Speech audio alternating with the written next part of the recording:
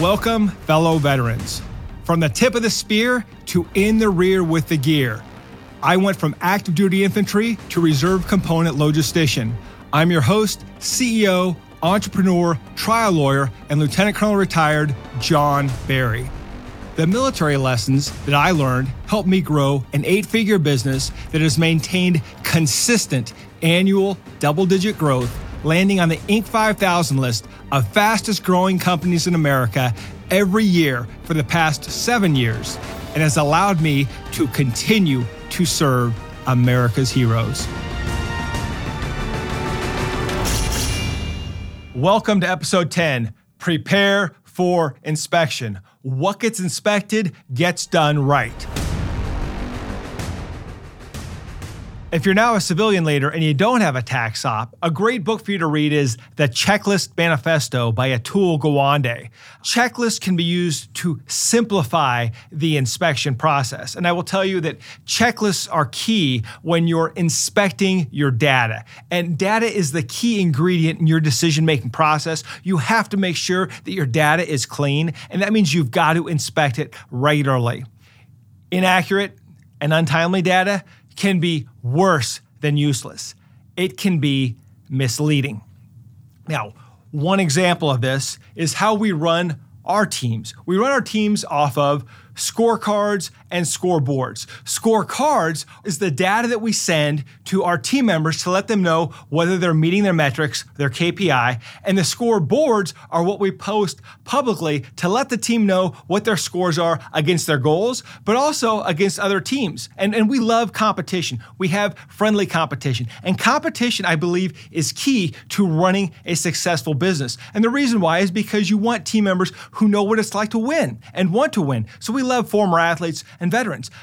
But here's the thing, they also got to know how to lose, right? Because they need to understand that if they lose today, it doesn't mean they can't win tomorrow. And you don't know whether you win or lose unless you're keeping score. So we love to keep score. To me, the worst thing you can do to a team member is to wait till the end of the quarter or the end of the year to tell them they're not performing. Our team members know whether they're performing every single day because we provide them with data showing them what happened. Now, one of the downfalls is if you do not inspect your data and you push it out to the team, you as a leader will lose credibility on bad data. And it's happened to me several times. When we first started pushing out the weekly scorecards, we'd have a team member come to us named Joe. And Joe would say, hey, on Wednesday, it says here that I created 12 widgets. That's not true. I created 15. Your data is wrong. So we'd go back and check, and sure enough, the data was wrong. There was an issue, and we would have to fix that immediately to maintain credibility as a leadership team. And so we put out to the entire team, look, these are the numbers we have. If we are wrong or our data is in any way wrong, please come to us so that we can fix it. And so we're very open about the fact that we wanted clean data, we wanted accurate data, and if we were wrong, we had no problem with a team member coming to us and saying, you're wrong. We'll just go back to Joe again. Joe would get his weekly scorecard that would have all of his key metrics, usually 5 of them, listed by day. So Joe knew every day whether he won or whether he lost. And then in our non-client facing areas, just where the team was, we had big scoreboards where it had the metrics of team members so they could compete against each other. And your A players love that. They love to see how they stack up against other team members. The people on the bottom, they don't like that so much. And I would always tell my team members too that we only are going to list the top 10. And it's not a problem for me if you're not one of the top 10, but it is a problem for me if you don't have a problem not being on the top 10. If you don't want to be one of the best, then that is a problem for me because I want team members who want to improve, who rise the level of play of the entire team. So let's go back to Joe. So we would send Joe the weekly scorecards.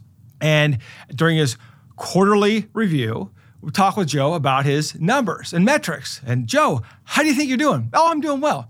On a scale of 8 to 10, Joe, how are you doing? I am a solid 8. Okay, Joe, have you been looking at your scorecards?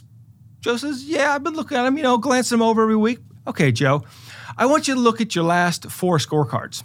I'm just going to sit here while you do that. So Joe logs on, looks through his scorecards.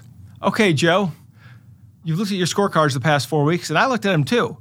Where do you think you are? Joe says, I'm probably a 5. No, Joe, you're a 2.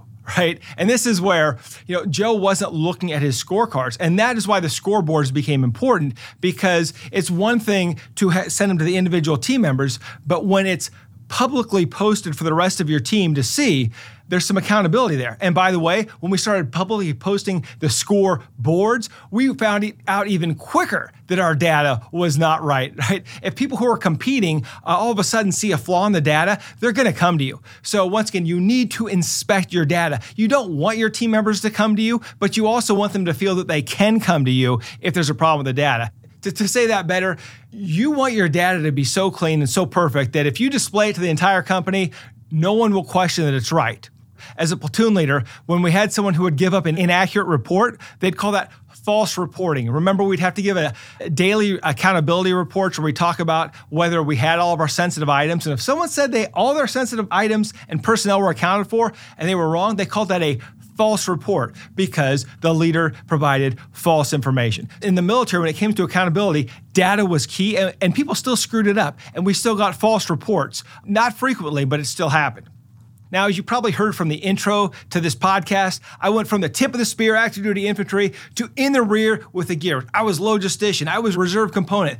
And one thing I learned from being in both places is that if you are in the rear with the gear, the way you can help the warfighter is to push, not pull. And what I mean by that is I would push the logistics packages forward and not wait for them to pull it from me, because I wanted to make sure that whoever was fighting on the front lines of the battle had everything they needed, and I didn't want them to feel like they had to pull it from me. And so one of the difficult things that we do in the civilian world is we say, hey, go ahead and log on, and then you can see if the data is correct. Like, no one's going to log on to anything, right? If their main job, if they're a lawyer or they're an accountant or they're doing something, they don't want to log on to another system to check your data for accuracy. The best way to do it is to push it out to them, push it out in graphs, in emails, push that data to them, make it easy for them to get to it. Do not make them pull it, because if they have to pull it, it's not going to happen. And the other thing, and I learned this, and it's very similar to push, don't pull, but it's don't just tell them it's out there. I can remember the Army, the AKO share drive, right? This was like where ideas and projects went to die. And what would happen is someone would say, well, I've got a PowerPoint up there we're all working on, we're going to collaborate. It's on the share drive, right? And so you'd go to the share drive and you could never find anything just because the information wasn't organized. So it was the running joke was always, if you couldn't find something, someone would say, oh yeah, that project's done. It's in the share drive, right? Because nobody could find anything in the share drive. So once again, if you want someone to help you inspect to ensure that your data is correct, send it to them. Send it to them in an email. Send it to them on a piece of paper, but don't make them log on to a system to get it. You log on, you get it, and you push it out to them, because that makes all the difference in the world. I also want to take time to talk about what we should inspect besides data. Think back to the military, and I think back to every rucksack, every Humvee, every Bradley fighting vehicle had a load plan. And the reason for that was because if something happened to a team member, we could pick up and move on seamlessly. So if the assistant gunner went down, someone could grab his rucksack and know exactly where the ammo was located, know where the MREs were located. It could move on with the mission. Same thing for the Bradley fighting vehicles. The dismounts could jump out, come back, and everything was supposed to be loaded per plan. Same thing in the Humvees. Now, when we talk about our inspections as civilians, I think about process. We absolutely have to inspect our process. Number one, to make sure it's working, but number two, to make sure that people are following it. And I can tell you that generally, we have done a great job of developing processes. Where I have failed time and time again is inspecting them frequently enough to ensure that we are following them. And I can think of a problem we had with one of our sales funnels where it's like, wait a minute, we've got all these clients who want to sign up and we're not signing them up, and it's going up on weeks now. What's going on? So I went back and I looked at the written process. All three leaders had a different process, and therein lied the failure. The problem fell on me because I, as a leader, failed to ensure that they were trained, and in their training, they had reviewed the process document and not only looked at it, but actually talked through it and got certified on it. So big failure on my part. The other thing that you have to inspect as a leader is your vendors. Now, you probably remember in the military, the Halliburtons, right? The KBRs, the Raytheons. And then we go to Iraq and Afghanistan, and there's all sorts of vendors everywhere from different countries. And we would find that some of the vendors did phenomenal work, and some of them did horrible work, right? But as a leader, we were responsible for inspecting that work. Now, same thing happens in the civilian world. You can hire vendors, and some of them are very well-meaning vendors, but if they don't get your guidance, they're going to fail. And some of them are highly accomplished.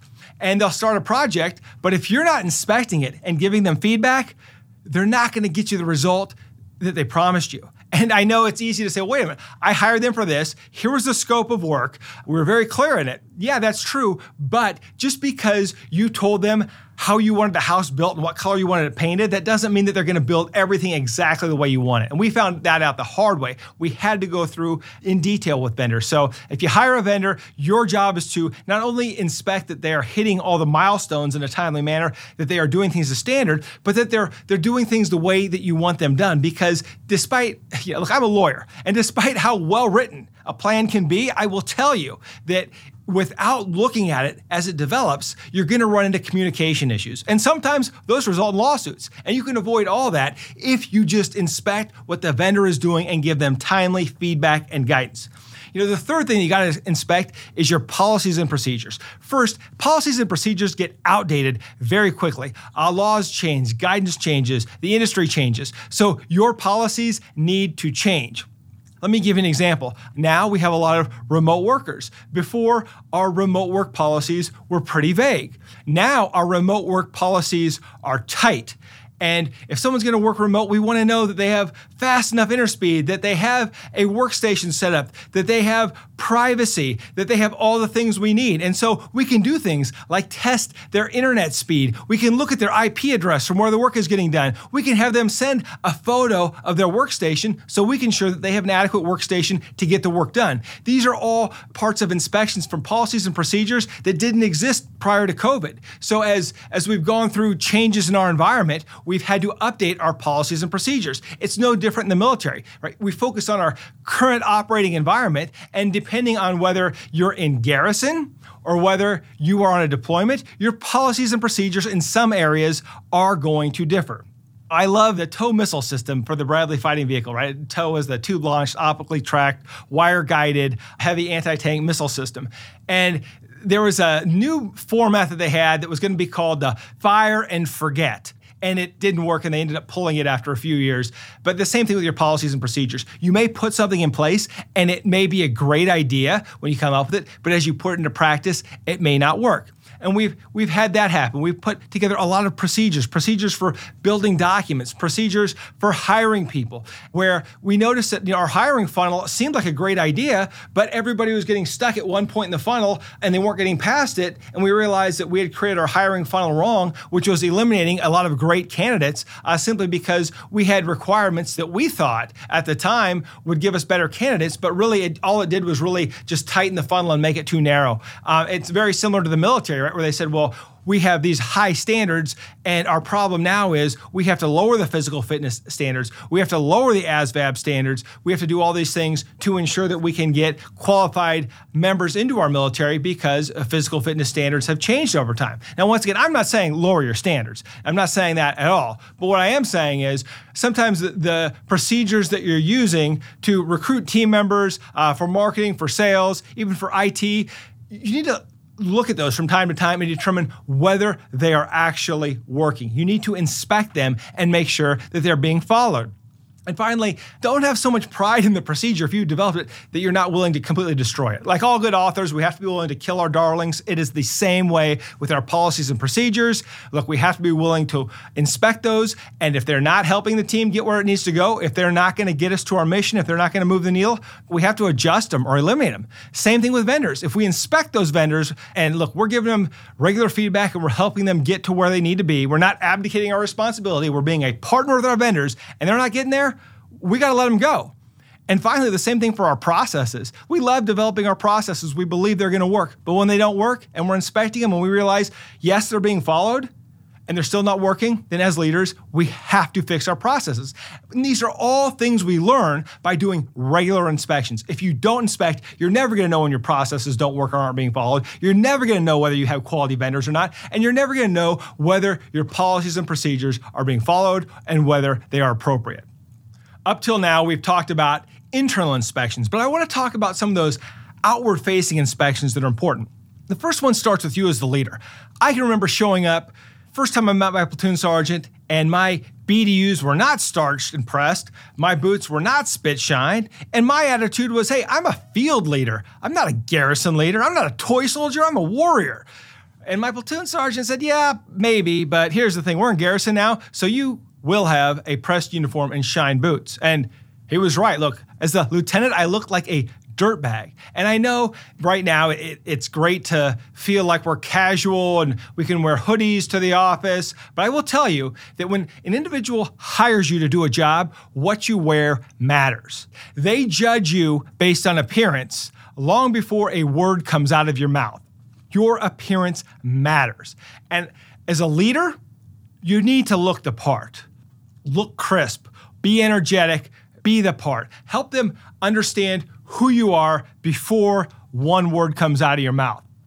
Now, also online and print, and I've seen a lot of leaders fail, where there are some people that I know and greatly respect at the top of their field, but their websites make them look like garbage. They have a picture from 20 years ago. Their bio is incomplete. They haven't listed any accomplishments for the past 8 years, and yet they're wondering why people won't hire them.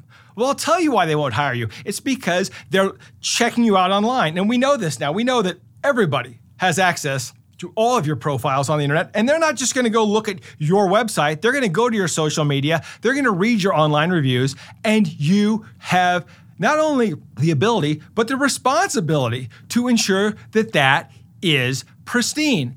If you provide a great experience for a client, you certainly want to ask for a review. If you have an accomplishment, or if you achieve something great, you accomplish something, put it on the site, put it on your bio. Ensure that your digital presence is inspection ready, because the public is inspecting you. They are looking at your bio. They're looking at your social media. They are looking at your reviews. They are judging you, and they are judging you in an instant. They see you and they make a decision.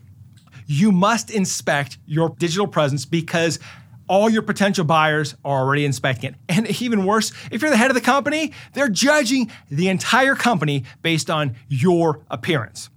It doesn't matter what you did yesterday. You are always judged by who you are today. And inspections ferret that out. Inspections are your tools to ensure that you achieve greatness day after day after day after day. Anybody can win one game. The key is to win every single day. And if you don't have a system in place to inspect your data, to inspect your systems, to inspect your people, you will never get there.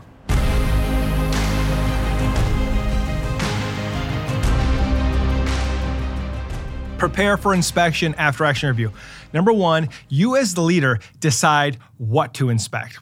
Number two, it's your responsibility as the leader to make sure your team understands the standard. Number three, the inspections tell you whether your team is following the plan or following the standards you've set in your vision. 3 down. If your standards are not clear, it's your fault, and you'll find that out during the inspection.